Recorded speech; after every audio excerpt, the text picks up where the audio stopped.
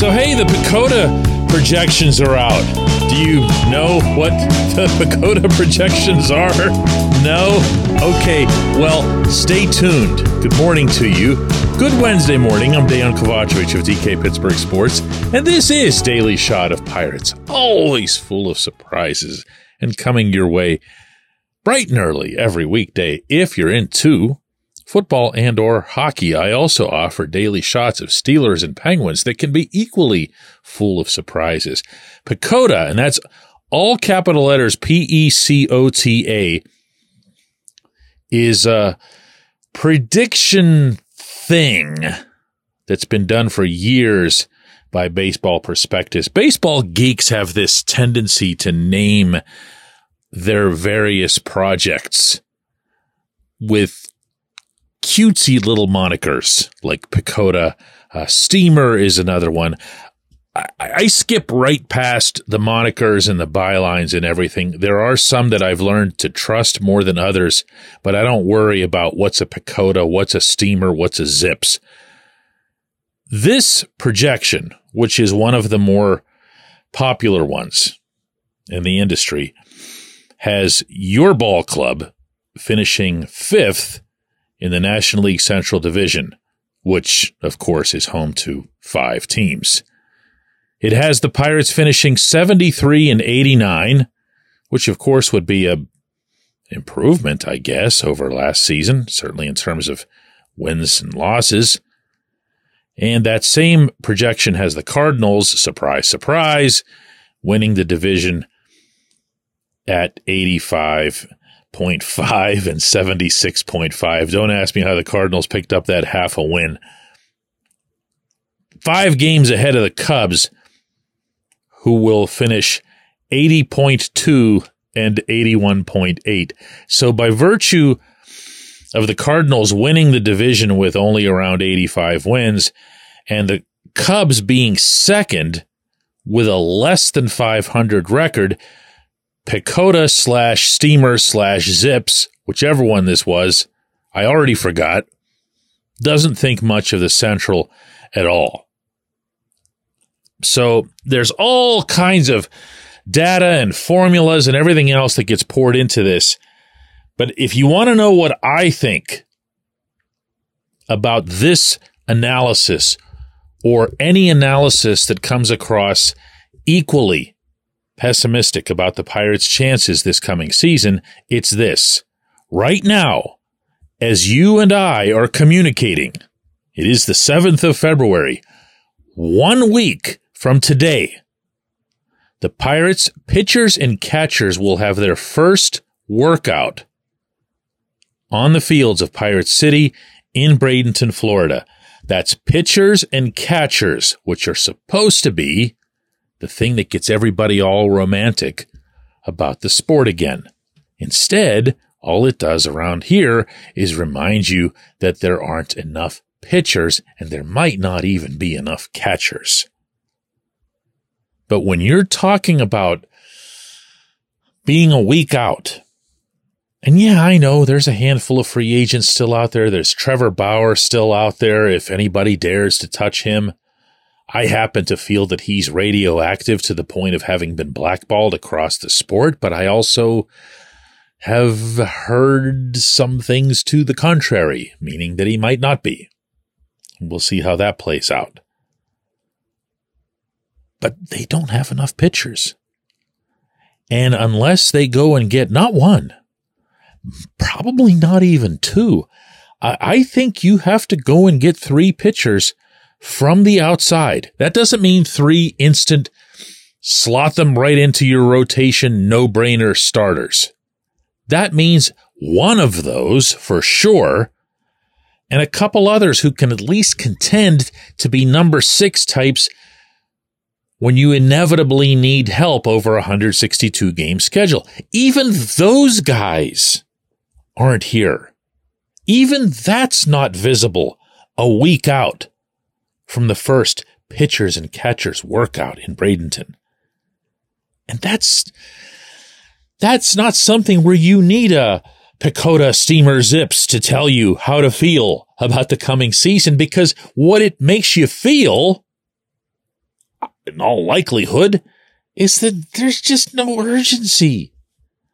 There's either a delusion about what's already in-house, or there's something in-house that we don't know that's just going to stun all of us, where we go, wow, they didn't tell us Roansy Contreras was throwing 100 again, and that Luis Ortiz has just found himself and his work ethic and his poise and everything else, and that Quinn Priester has been banned from throwing slow stuff.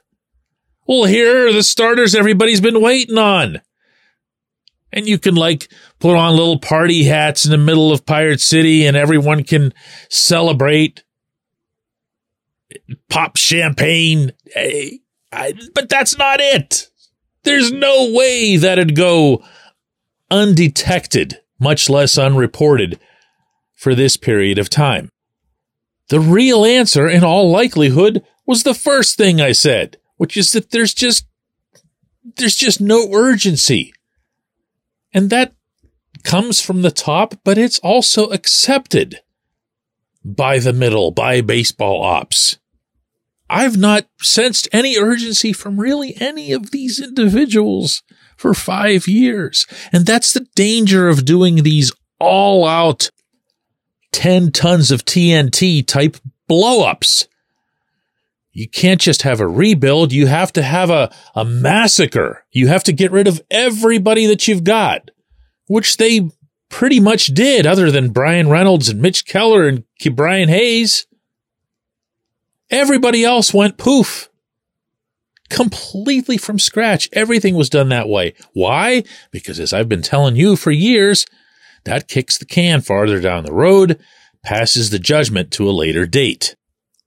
I don't believe that it's necessary, but they went ahead and did it anyway. And then what happens? You're competing, and I use the term lightly, at the big league level without really competing, and you lose some of that edge. You lose it to the extreme that you can sit there passively and watch your team start out 20-8 and not give a crap, not do anything about it. Put that into your Pacoda steamer zips pipe and smoke it. When we come back, J1Q. This portion of Daily Shot of Pirates is brought to you by our friends at North Shore Tavern, that's directly across Federal Street from PNC Park. It's home of Steak on a Stone, an eating experience, underscoring the word experience. The steak is brought to you partially cooked on an 800-degree stone, and you do the rest. It's a ton of fun, it's a great meal, and it's a baseball atmosphere like no other in Pittsburgh. North Shore Tavern, right across Federal Street from PNC Park. Your front door, your car, your bike, your computer, your gun. Safety is a habit. Every day you lock and secure your home and everything you want to keep safe. Gun safety and responsible storage are no different, and the best way to help prevent accidents, misuse, and theft. If you have a firearm, own it, respect it, and secure it. Visit ProjectChildSafe.org. Brought to you by the National Shooting Sports Foundation and the Bureau of Justice Assistance.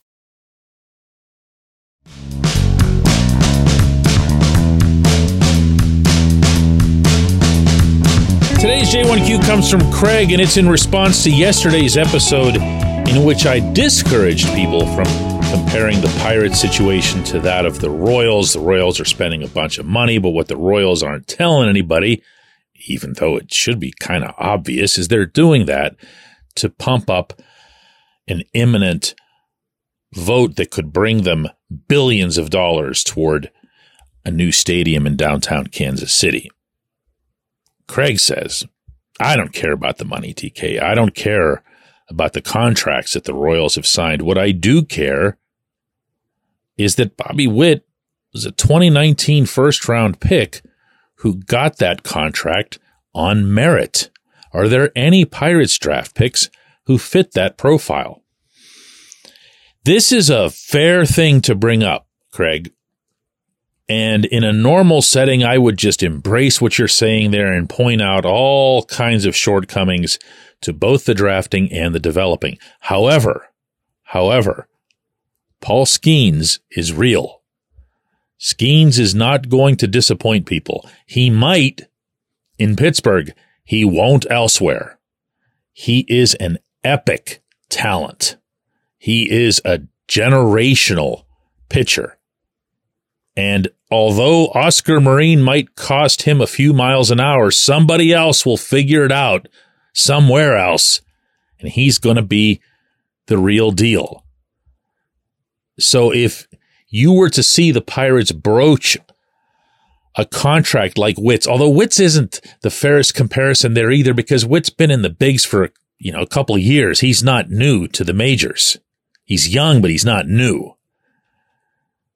Whereas in a case like this, or what the Rays did with Wander Franco, and you've seen other teams at least broach this possibility, they're going at these kids before they even get their first Nissan Altima.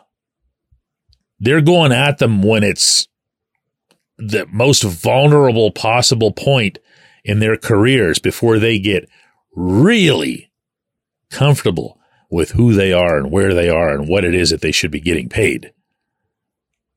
So do the Pirates have that player? My answer to you is yes. Do they have enough of those players? No. Is Skeens the only one who'd fit this mold? No, but I'd wait to see O'Neal Cruz show that he's healthy and that he can get back on the trajectory that he'd shown 2 years ago. And other than that, no. I appreciate the question. I appreciate everybody listening to Daily Shot of Pirates. I'm not sure why you do, but we're going to be back with another one of these anyway tomorrow.